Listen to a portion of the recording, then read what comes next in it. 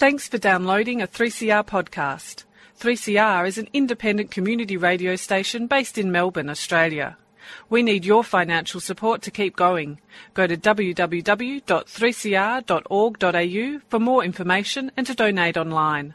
Now stay tuned for your 3CR podcast. Freedom of Species would like to acknowledge the Wurundjeri people of the Kulin Nation, who are the traditional owners of the land on which we broadcast today. We pay our respect to the elders of all of the lands on which we meet across Australia. Apriremo quelle gabbie vili e criminali. Animal liberation, animal liberation, animal liberation. Whoa,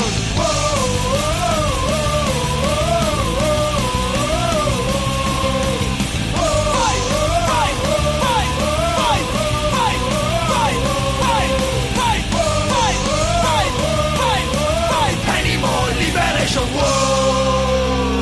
And welcome to Freedom of Species, we're a show that brings animal advocacy to the airwaves of 3CR Community Radio. We are currently in our summer programming period, and today I'm going to bring you a show, a replayed show. This is a show featuring Dilan, who's been a regular guest on the show, as well as Harley, who is a host of Freedom of Species at the time of this show, and they discuss their trip to Palestine and the work of the Palestinian Animal League. They also discussed the Israeli occupation of Palestinian land and how this influences and impacts animal activism. This show originally aired on the 31st of March in 2019, but it's really relevant to what's going on right now in Palestine and understanding that broader context of what's gone on historically and what life has been like in Palestine for a long time. And of course, given the nature of our show, also relationships with animals and how that political context influences the animal activism that goes on within Palestine. Just a quick heads up about our summer programming schedule. So last week we brought you a summer special on the politics of ice hockey, and next week we're airing a show, is going to be a Freedom of Species replay of the Stray documentary discussion. And then our final summer show within our summer program period will be another summer special, and that will be on anti-capitalist alternatives. There'll be a live show in the studio, and then we'll be back to regular Freedom of Species programming on the 21st of January. Wishing everyone a nice summer break. So this week we are joined by Dilan Fernando, who's going to be discussing animal activism in Palestine. Welcome to the show, Dilan. Thanks for having me, Nick. And also we have Harley McDonald-Eckersall, is that correct? Yep. New member to the team who's also travelled to Palestine as well, we're going to join in that discussion as well. So maybe to start things off, it's probably not the first thing a lot of animal activists would think of. I'm going to go to Palestine. Like, how did this come about, your trip there? Yeah, so my interest in Palestine started with an academic I met at one of the critical animal studies conferences I was at a couple of years ago, Esther Alun, and she'd been doing a whole lot of research into animal activism in Palestine and sort of how they're interacting, or more importantly, not interacting with animal activists in Israel. And so it seemed like a really interesting situation. And given the fact that we're in a kind of environment where we're sort of getting this message out from Israel that it's this sort of vegan paradise, I thought it's a really interesting situation. And so luckily enough, Esther happened to post about a tour that she had done. And so these tours happened to be happening again, and they were run in coordination with the Palestinian Animal League, and they were political tours of Palestine. And there were 8-day tours, and it just sounded really fascinating. So I talked to Harley about it, and we just had to jump on it. Well, actually, what actually happened there was that Dilan tagged me and said, I'm probably not going to go, but you should go and tell me all about it. So then, after much convincing, I convinced him to come along with me. Fair call out. Yeah. Very fair So call Dylan out. was keen for a second-hand account, but ended up with a first-hand account, I guess. And Esther Alun's work is really great. And we'll probably give this a plug at the end, but you can hear her talk, Animal Activism in Palestine, Israel, on our website as well as on iTunes. So definitely check that out. I think her work is really very critical, very nuanced about what's going on there and the different intersections between political issues and animal issues, etc. You mentioned Palestine Animal League, so maybe talk a bit about which groups you're involved with, how long you were there, etc. Yeah, so the tour, we were there overall for 2 weeks. The tour we were on was 8 days. So during those 8 days, so the tours were coordinated by the Palestinian Animal League. And I think the fact that the tours in their actuality focused a lot on the history of Palestine and the history of Israeli occupation, I think that says a lot about how connected the Palestinian Animal League is to human liberation. So the goal of the Palestinian Animal League is to kind of combine animal rights, human rights, and land rights in this really multifaceted approach to dealing with liberation in Palestine. So they coordinated these tours, but what we actually did, we spent 1 day in Ramallah, which is where this is the economic capital of Palestine, and that's where PAL is based.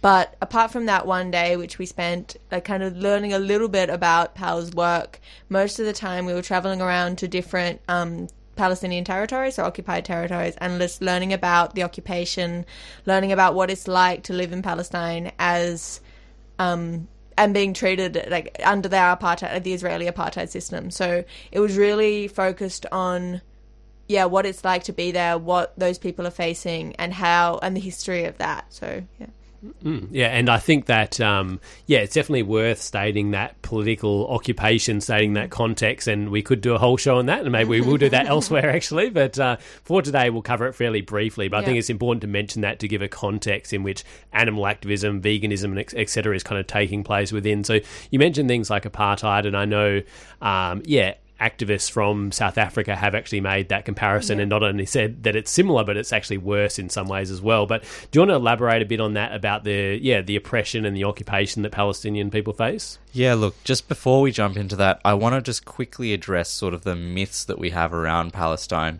So some of the most common stories which I kind of heard growing up around Palestine, in which I think Harley would agree with that as well, is that we kind of had this idea that, it's a really super complex situation. It's been going on for thousands of years. It's a religious conflict, and nobody's really right. There's no solution, and it's never going to stop.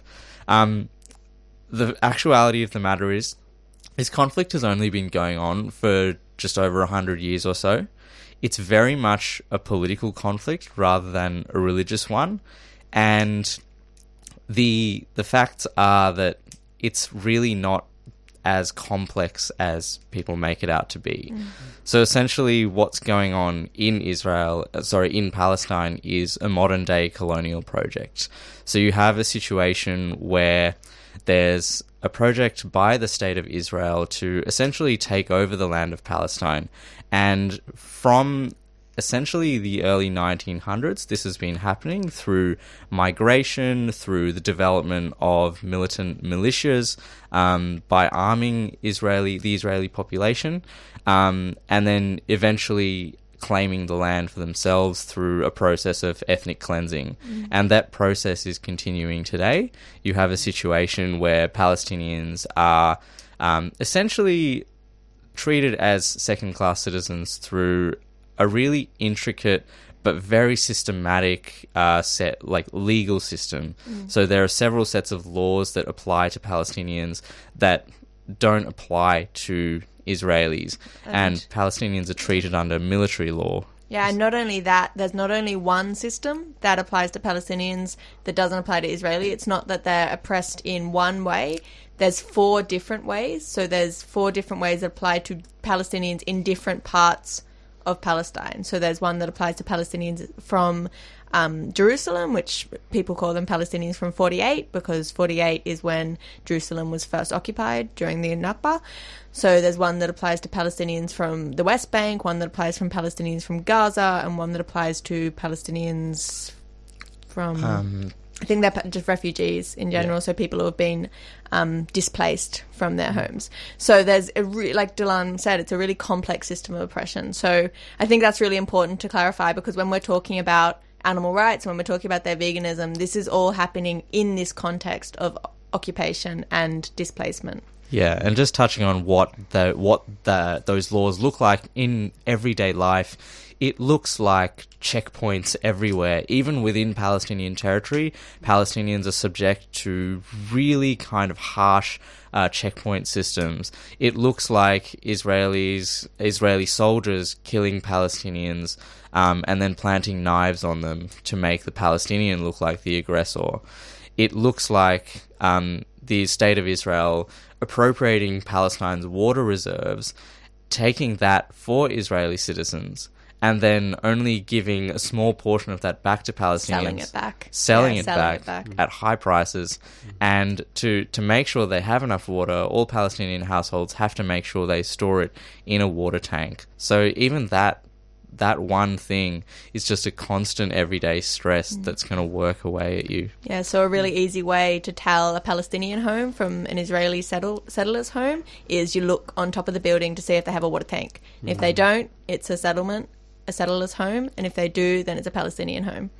Wow, yeah. And I think that idea of like, it's so complex and you don't know what's going on, it's sort of a tool of the Israeli state to go, you don't know enough, therefore don't comment or don't take a side. And it's like, yeah, I could probably know more about exactly who the president of Israel was in 1974, whatever, but I've seen the maps, I've seen the loss of land, I've seen, the different laws, as you say, for Palestinians as opposed to Jewish Israeli settlers, etc. So, yeah, and I think maybe we'll do this at the end, but you can also give anything now, but a documentary I saw, which is very old now, but it still does give that context, was a John Pilger documentary. It's called Palestine is Still the Issue, and it was talking about a lot of those ongoing oppression Palestinian people face in terms of examples of women having to give birth at checkpoints and not being allowed through, and just really systemic oppression they live under. Are there any resources, or we can share at the end if you'd rather, but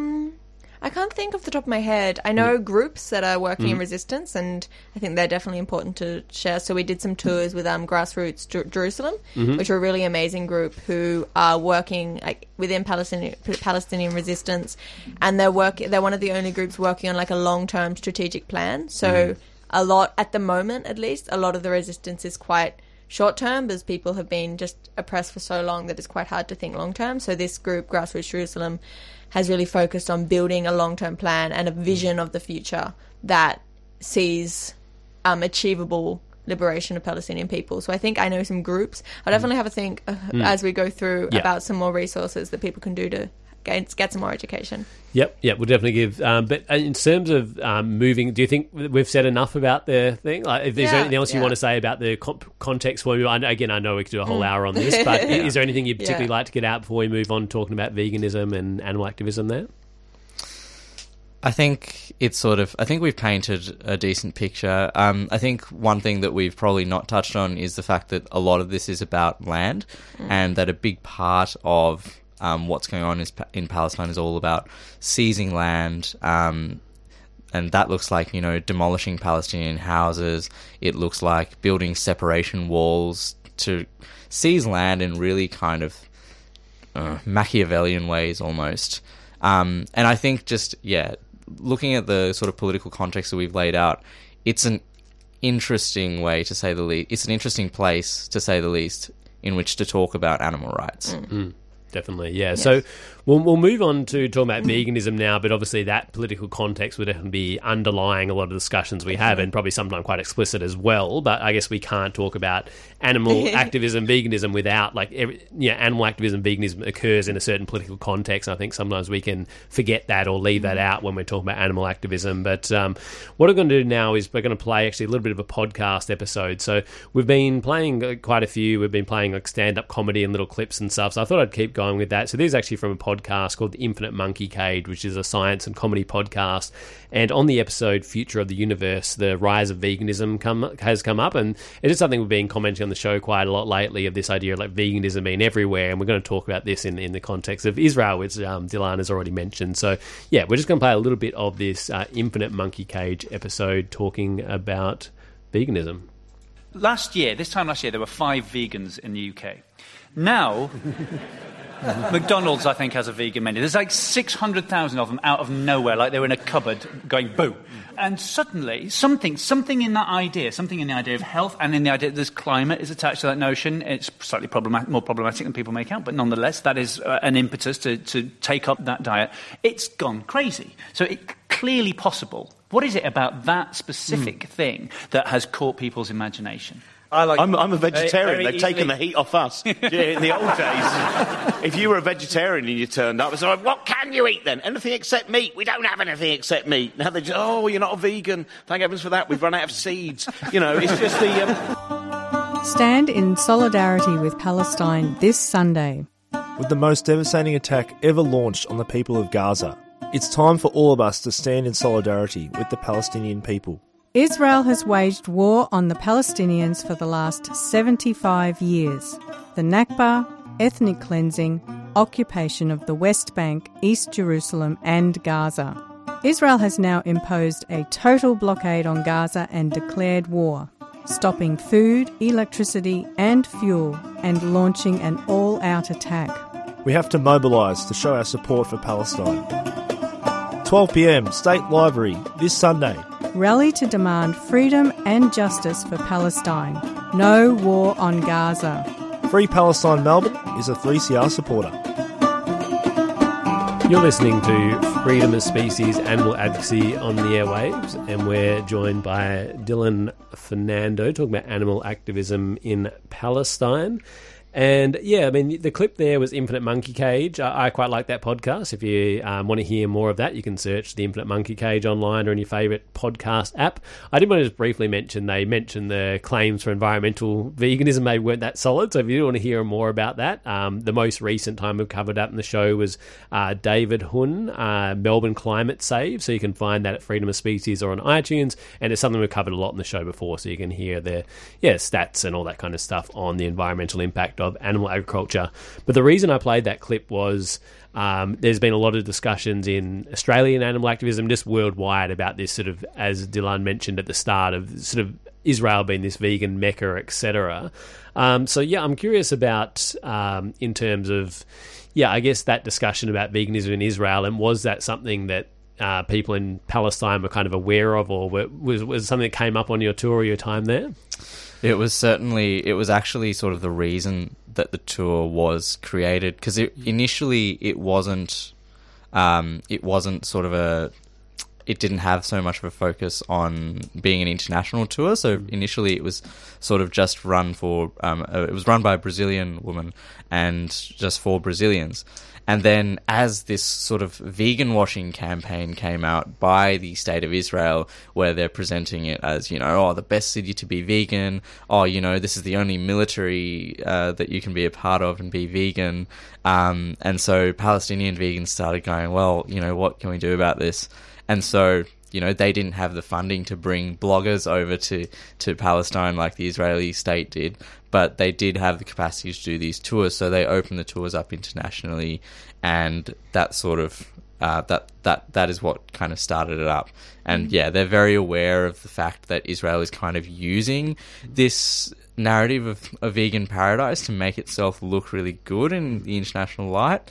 And this, interestingly, we found out this wasn't really the first time that Israel has tried to do this. So Israel has previously and still currently engages in a pinkwashing campaign as well, where they sort of really spruik themselves as the only city in the Middle East where the only country in the Middle East where you can be openly gay. And they're really big about that. And it's a situation where they're kind of trying to use this to hide the fact that they're engaging in a massive oppressive colonial project. And the interesting thing is that this kind of narrative is not only used externally, it's also used internally amongst their own people. So we talked about Esther before, Esther Alum, and she's done a really interesting study interviewing soldiers in the Israeli army, vegan soldiers, and having their kind of talking to them about why, being vegan, they feel comfortable participating as a soldier in this oppression. And there's this one conversation which our guide was telling us about we were just talking to her about this, and she was telling that she heard this one conversation where this so in Israel there's compulsory military service, 3 years compulsory military service from when you turn 18. So most soldiers you see are 18 to 21. They're very young. And there was a conversation that was had between a young Israeli soldier who was vegan. And in this interview, she said that her commitment to not harming any life was so strong that if she wasn't allowed to be vegan in the army, she wouldn't have refused her compulsory military service. And I think that kind of contradiction is so interesting, that these narratives are so strong that people don't even realize that, you know, by going into the army, by, you know, actively oppressing and in a lot of cases killing Palestinian people, they still feel that they're aligning with their values of veganism because they can wear vegan boots and have vegan meals. So it's a really interesting contradiction that's happening inside Israel, as well as a really interesting kind of narrative that's being projected out into the world. Yeah, and it is interesting, like, I guess these bloggers who have a big platform and maybe haven't looked into the issue, it kind of almost seems like a depoliticized tour. So I was like, I get to give a talk about veganism, then I go get a tour around to get all the vegan food. It's like, if you haven't looked into the issue, like, what's the problem? And I think that's a lot of the reaction. But as Dilan mentioned before, like, these tours are done by groups that are at least partially funded by the Israeli government as a way to sort of, as you say, sort of pink wash, humane wash the occupation of, you know, Israel, just distracting the focus from the occupation towards, Israel is great, you know, for vegan food, or it's great for LGBT people, etc. Sort of overlooking the fact, well, maybe not if you're a Palestinian queer person, for example, maybe not so much. So it's sort of overlooking that. And I guess this is on the part of the Israeli state to not only sort of win people over to their position generally, but I think particularly more progressive-minded people who might be vegan or might be queer or pro-queer or whatever, as kind of trying to get those people over. But I guess those people who are sort of concerned about those issues, as Harley mentioned, should also be concerned, not just are the boots vegan, but what are we doing, like, more systemically in this country too. And I wanted to, unless there's anything else about veganism, maybe we'll move on to Palestine now. So we're going to Palestine. So what was vegan food like in Palestine? Were there many vegan restaurants No, not really vegan restaurants. I don't think there's any vegan restaurants in Palestine at the moment, but the food is unbelievable. Sensational. Absolutely. I don't think I'm ever going to be able to eat, like, store-bought hummus from here again after having it in Palestine. Yeah. So it's really interesting in Palestine because a lot of food is default vegan. They don't really use animal products in food, partly because it's so expensive and it's seen as, like, a real luxury. So, like, we were told by our guide on the first day, like, if they have something like, you know, yogurt, like cow's milk yogurt, they will eat it. They won't put it in things. Same with like chicken's eggs. They will eat them separate because they're so expensive. They won't put them in a cake. So most of their, like, sweets, most of their food, unless it specifically says it has an animal product in it, it's usually vegan. Like, it's usually plant-based. So yeah, it was really easy to eat vegan while we were over there. Yeah, absolutely. And a lot of sort of their staple foods are, you know, inherently plant-based. So you're talking about things like, you know, your breads, your salads, but then you've also got things like hummus. They use, chickpeas are really widely used. They have a lot of eggplant dishes as well. They have falafel. And then there's, of course, za'atar, which is a herb mix they use in a lot of different scenarios. And yeah, like Harley mentioned, there's sweets as well. So, you know, for example, any baklava that you eat in Palestine would generally be vegan. It wouldn't be made with honey. But something really interesting that was something that kind of rose up more and more as we were there is that their food, like, is so important. Like, it's really important. It's a really important part of culture, but it's also, like, a product of colonization, and the way they think about food and the way they think about veganism as well is a real product of colonization. So the conversation, so what we noticed was that people have a real, like, it's kind of a culture, there's a culture of compassion, and that doesn't just extend to humans. So we saw so many street cats. There's, like, just so many street cats. It's incredible, like, how many you'll see. Like, you're just walking along the street and there'll be cats everywhere. I think we saw one cat also who looked underfed, because people feed the cats as well, and they'll let them inside and they're not, like, pets as we call them, you know, they're just cats who live in the same neighborhood as humans, and humans see them as kind of cohabitants of that neighborhood. And that's a lot of the way people think about other animals in that sense. So there's this real culture of compassion, And that kind of feeds into a lot of like kind of tradition around even like when you eat animals, how you do that, how you kill animals. And I'm not saying that the way they kill animals is right or just or fair. I don't think there's any way to kill someone in the right way. But I think the thought behind that is most of the time it's doing this in a way that's fair and doing this in a way that's compassionate. So what I think often gets in the way of the vegan kind of conversation is not a lack of compassion or not of a lack of belief that other animals, like other species, share value with humans. More so, it's a kind of a thing around their food, which is that food is so important to them, and food has also been a source of comfort and a source of kind of measuring how comfortable you are. So in Palestine, people usually only eat an animal if a guest is over because it's so expensive. So it's like if they can afford to eat an animal, they're not doing too badly. So it's kind of a bit of a barometer of how they're doing, how financially stable they are. So it's a symbol of wealth, but it's also a symbol of security. And that is often a real like large like product of colonization. So the fact they call lentils, which are a massive staple in Palestinian food, they make so many food with lentils, and they call lentils the poor man's chicken. And they'll call eggplant the poor man's meat. And that, I'm not an expert on this, but I'm pretty sure that hasn't come from decades of and thousands of years of Palestinian culture. That's come from colonization, where chickens have been seen as a staple food when like their real staples are really plant-based and that, but then it's become that animal flesh has been seen as a symbol of status, and it's been seen as a symbol of wealth. So it's really interesting how they think about food, and I think what Pal finds is it's often hard to have that conversation because you can't just say you should just stop eating chickens, because they're like, but then I'm poor. If I'm not eating that symbol of wealth, then people will think that I'm poor. And they're going, they're under occupation. They're living in this world where there's these little symbols that mean so much. So, yeah, Dilan. I think you've covered pretty much everything there. Oh, yeah, I wanted to jump in terms of the...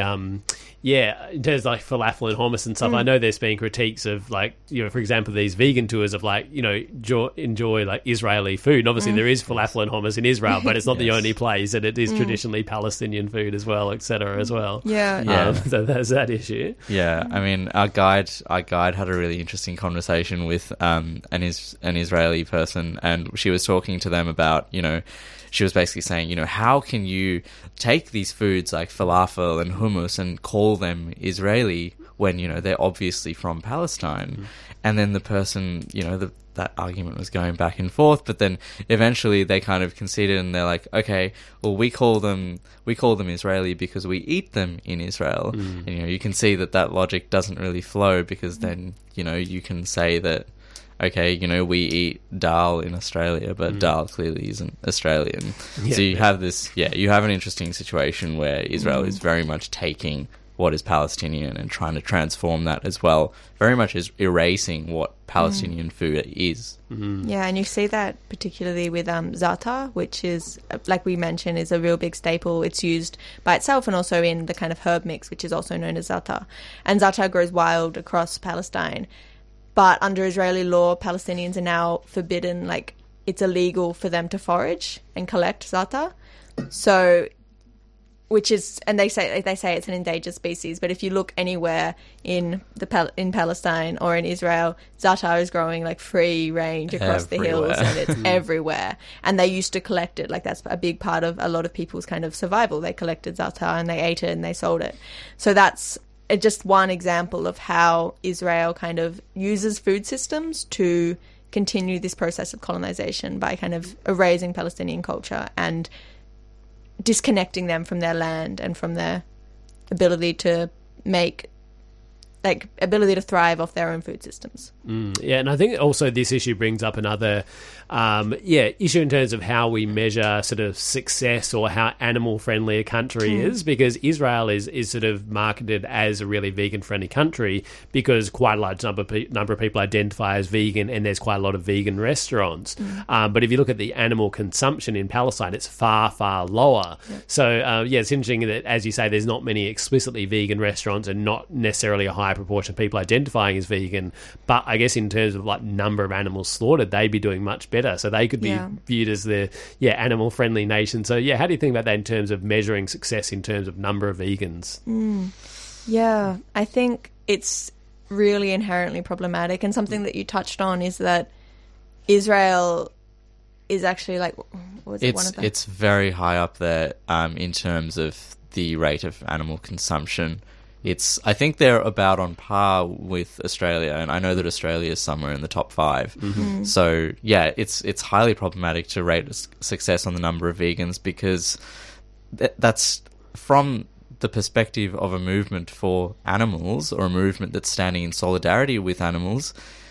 You're kind of forgetting the animals there, because the reality is that there's still a massive amount of animal lives being taken in that scenario. I think also it's really just hard to inherently measure something like speciesism by looking at humans, I think, like Dilan said. And I think something that really springs to mind for me there is just the different stories that we saw in Israel and in Palestine. So we spent one day in Tel Aviv.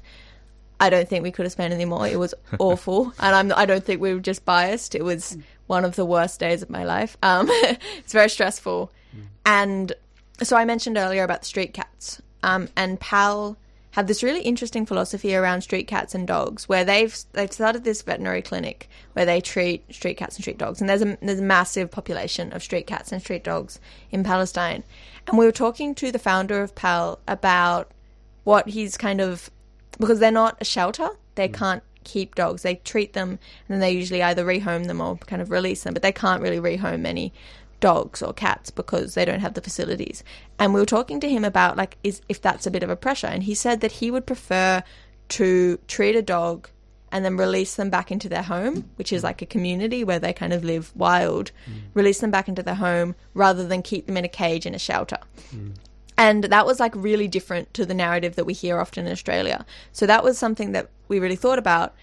And then we ended up in Tel Aviv for one day, and we were walking past this park, and we saw, it would have been 20, 30. Yeah, I think there was about, at least 20. Yeah, at least 20 dogs tied up, really short leashes, to this fence on a really busy street. There were it was during Pride, so there were thousands of people walking past. It was loud, it was noisy, the dogs were fighting and barking, and we're really confused as to what was going on. So we walked up to one of the people who was standing there, and we were like, why are the dogs here? And they said, oh, this is an adoption day. And we were like, oh. And they were an animal shelter.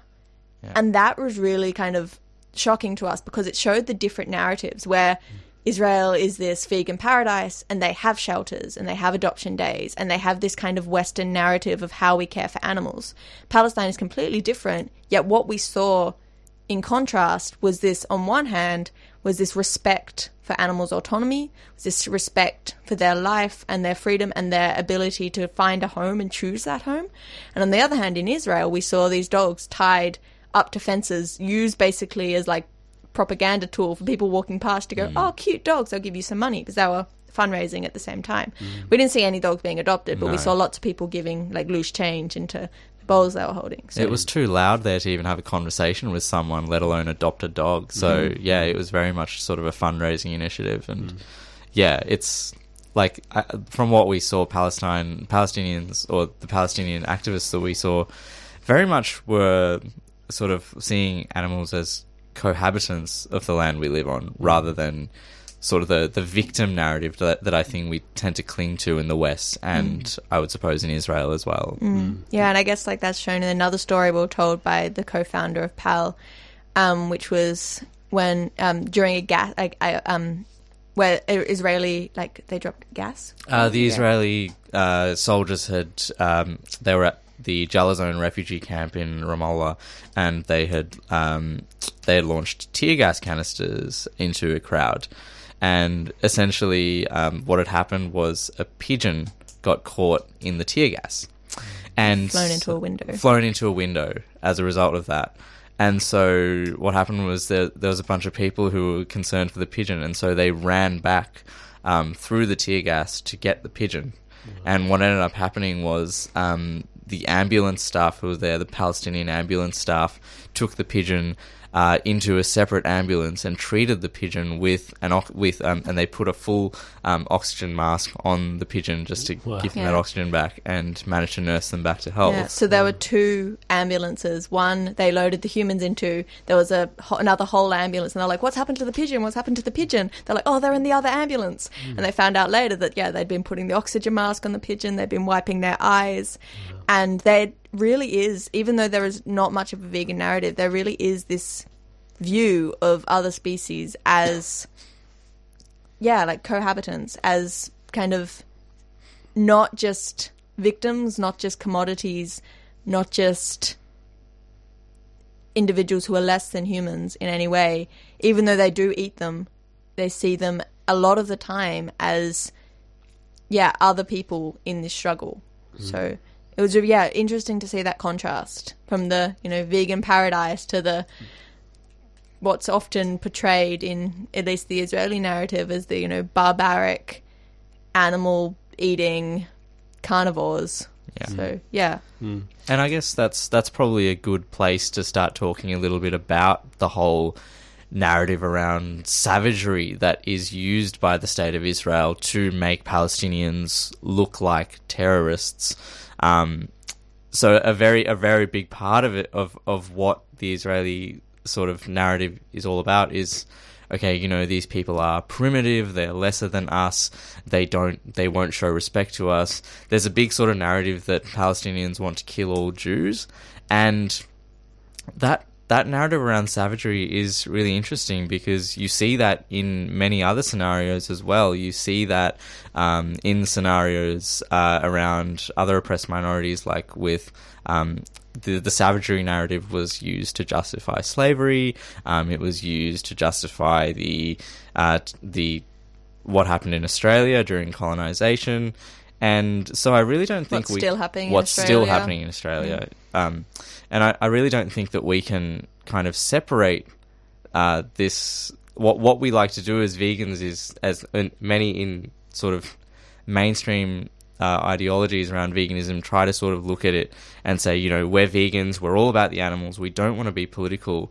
But this idea that there is a category of individuals, if we consider them savage, and if we can cast them as like lesser than us, then we can inflict violence, that creates the conditions for violence. And so as vegans, as animal activists, I think we really need to look at situations like this and understand what are the ideologies that are going on here and how can we dismantle them to create a world where there isn't a category that justifies violence. We just have to show, it's normal to show respect for absolutely everyone. And so when we look at this idea that, Israel's doing so much good by being so vegan friendly, we can ignore the Palestinian situation.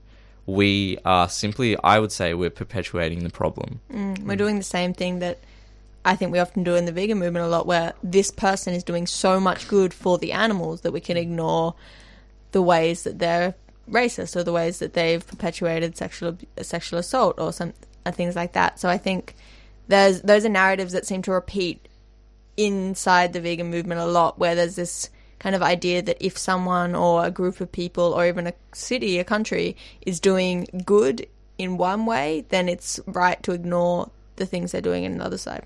I think there's this label that our guide told us about, which is people who are PEPs, so PEP, which is Progressive Except Palestine. And I think we need to create a culture where you can't be that. It's just not accepted to... Because I don't think we can... I don't think we have the excuse not to be educated anymore. And, yeah.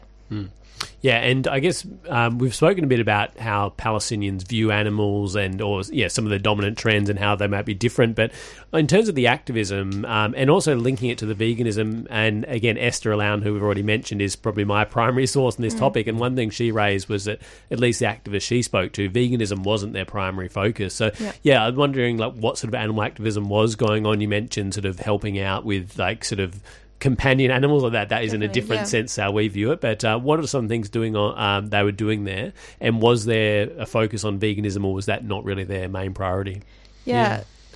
So veganism, I would say, was pretty secondary for them, and that's partly strategic. So it's partly that veganism is not something that a lot of people are open to at this time.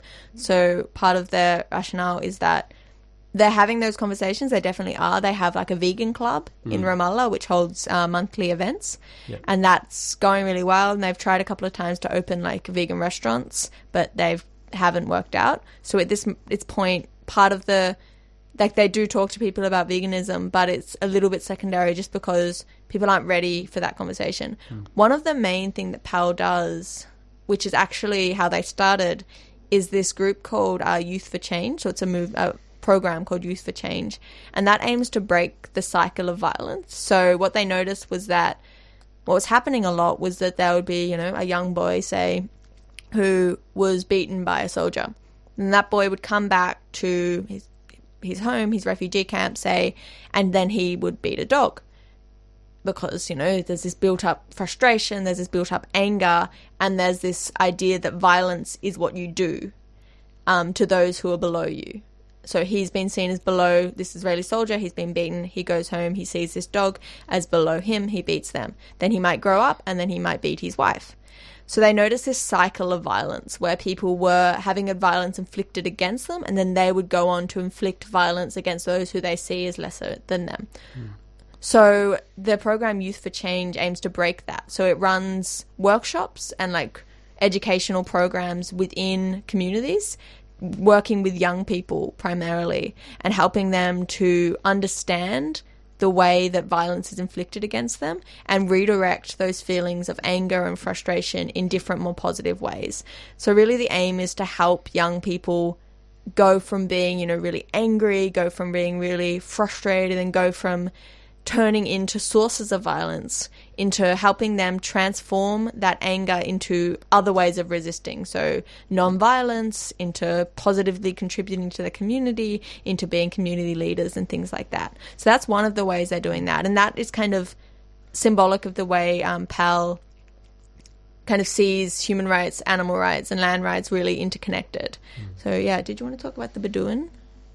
Yeah, so they've also tried to work with Bedouin tribes who use working animals, so donkeys, for example, and basically that's a situation where the Bedouins face quite a struggle because of the Israeli kind of approach to taking Palestinian land, and so having that conversation about saying, we'd really like you to not using these working animals anymore, that's quite tough. It's obviously what Ahmed and the Palestinian Animal League, Ahmed is the founder of the Palestinian Animal League, it's what they would like, it's what they would like the conversation to be around, but it's really difficult to have that conversation at the moment. So at the moment, it's more very much a welfare conversation and sort of trying to make conditions better for those donkeys at the moment.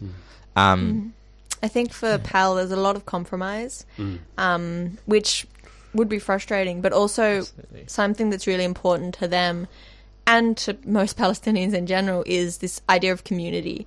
So rather than choosing to hold this strongly abolitionist stance and not build relationships within communities, they most of the time choose to go in and have those really hard conversations inside communities and understand that they kind of have to meet people where they're at, especially because these are people living under occupation. A lot of the time they're focusing on their own survival and the survival of their children, and a lot of the time these are habits that have been ingrained in them for so long that the idea of changing them whilst they're being continually oppressed is just really hard. So what they do is they try and go in and build these relationships, and they meet people where they're at, and they try and make small changes which will help the animals who are being oppressed, and they also help the humans who are being oppressed. So it's a lot about community building and having those conversations and building those connections. Yeah, and people are really connecting with PAL in a significant way. And just a small example of that is there was someone who owns some out-of-home billboard advertising in Ramallah, and they have offered PAL to be able to show a 15-second video on that billboard for a week, and they said that would play each day about 600 times. So that's a small way to show that people are really resonating with what PAL is doing, and the reason that Ahmed reckons that is happening is that PAL is really tapping into what the people care about, and it's tapping into the mindset of the people, rather than kind of going in with this, this idea that, we know everything, here's the solution, you're all wrong. Yeah, it's very much about building up those connections, those communities, those relationships, rather than a really confrontational approach. And I guess just to clarify, and I'm pretty sure this is clear, but just the activists themselves were vegan themselves. Yeah, they were vegan, but for pragmatic, because of the context they're in, it was kind of hard to sort of have that as their main campaign. I guess. Yes. We better take a track, so we're going to play a song which is all about this occupation and the situation there. So this is Jamaica Plain, I Won't Run.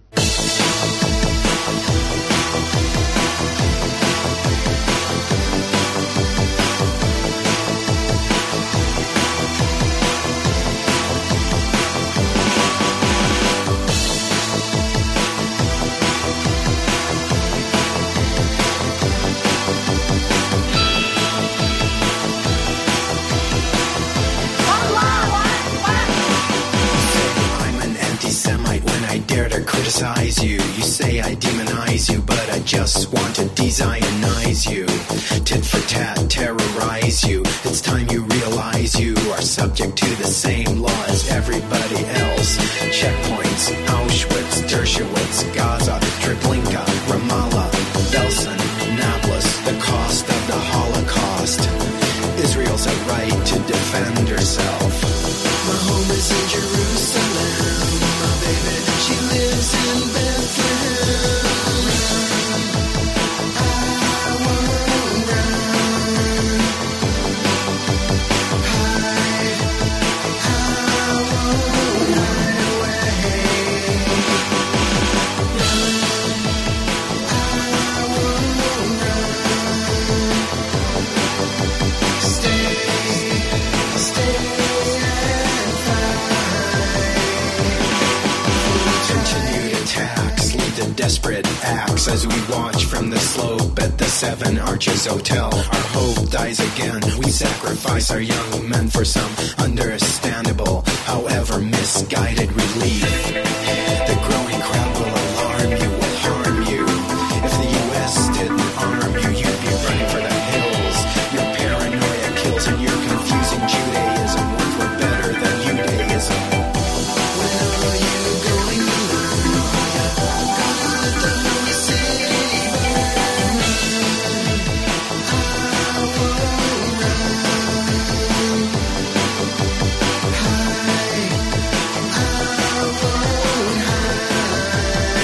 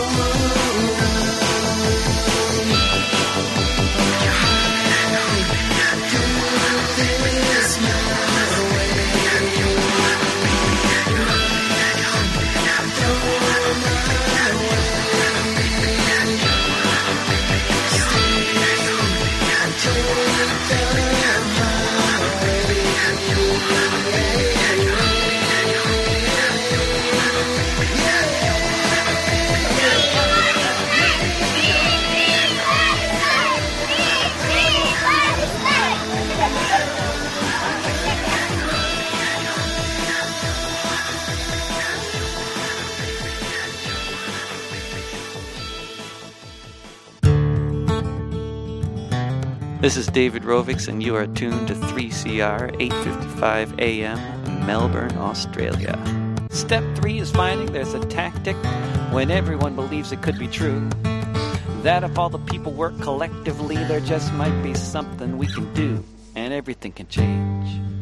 You're listening to Freedom of Species, bringing you animal advocacy on the airwaves of 3CR. Me and Harley are joined by Dilan Fernando, who has recently been to Palestine, as well as Harley as well. So, yeah, in the last few minutes, we're going to talk a bit about something that came up earlier, and this idea of, some of the different ways in which people sort of interact with animals or have companion animals in some sense, but in some countries, as you've touched on, the differences there between Palestine and Israel and maybe how things are done here, which might be similar to Israel, I guess.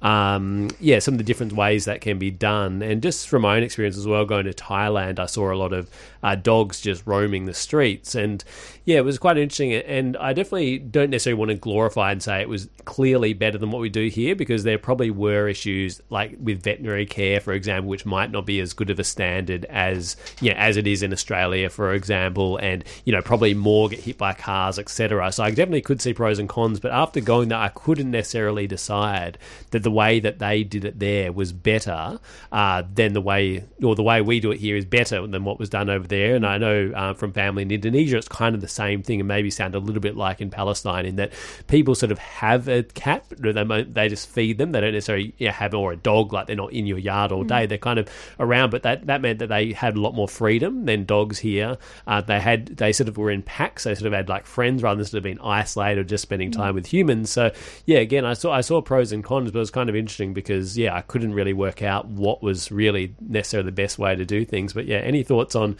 maybe the best way, or what could be a better way to do this?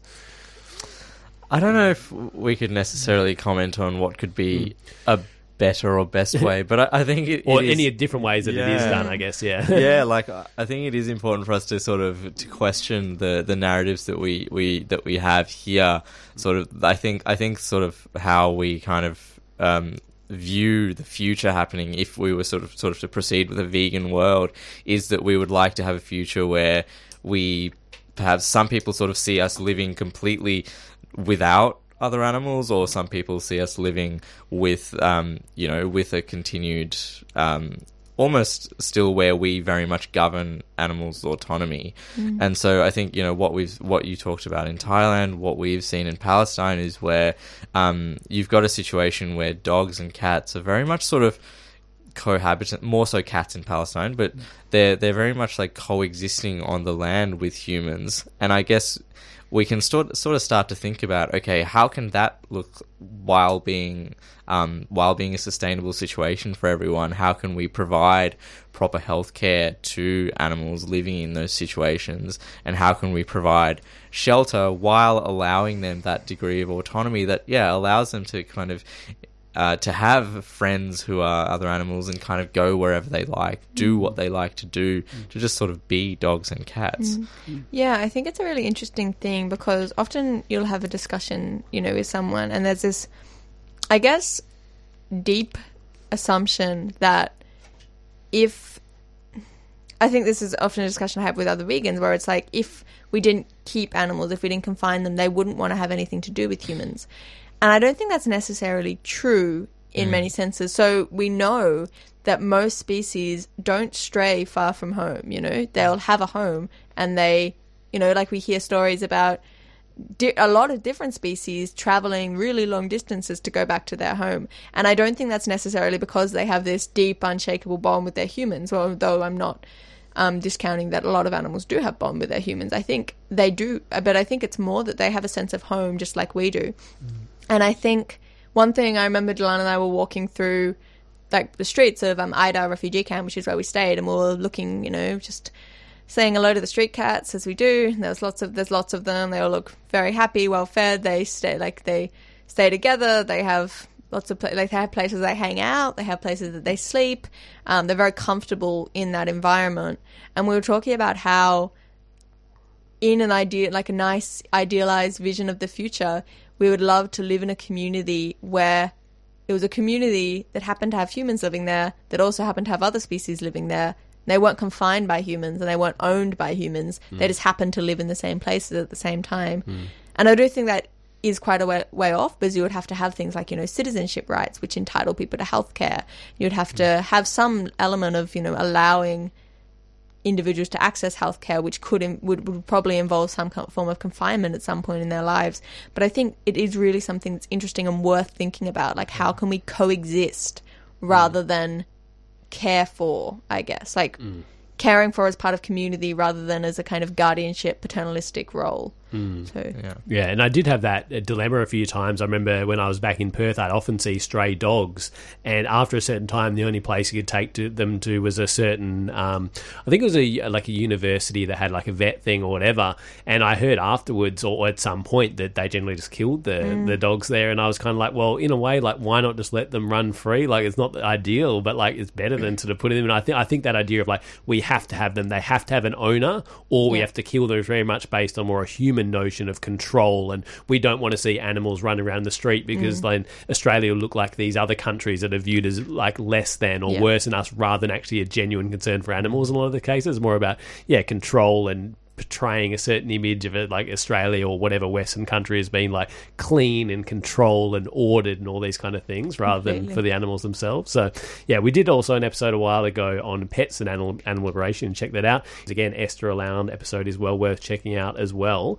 Thanks so much for both of you for coming in, and thanks for joining us as our guest today, Dilan. Thank you for having me. It's been really interesting, and I'm sure we could say a lot more, and definitely even that topic of different ways of sort of relating animals is a big one that could be, all of these could maybe be future episodes, but we'll have to leave it there because we're out of time. A reminder, tune into our show 1 till 2 every Sunday via 855 AM or via 3cr.org.au. And Harley and Dilan, do you want to announce this final song which you've chosen? Yeah, sure. So the last song we wanted to play is a song called My Blood is Palestinian, which is from a young singer from Gaza called Mohammed Asaf. So it's an amazing song about Palestinian resistance. Enjoy.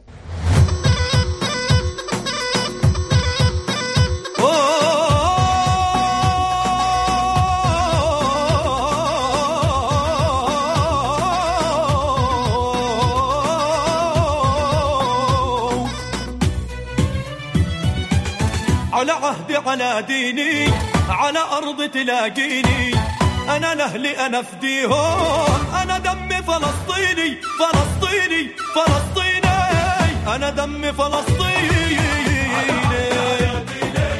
على أرض تلاقيني أنا لأهلي أنا فديهم والله أنا دمي فلسطيني فلسطيني فلسطيني أنا دمي فلسطيني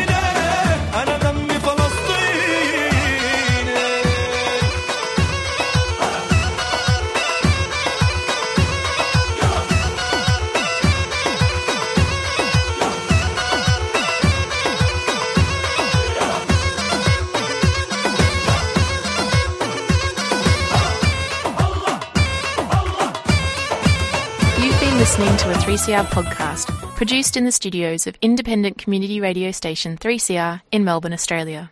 For more information, go to allthews.3cr.org.au.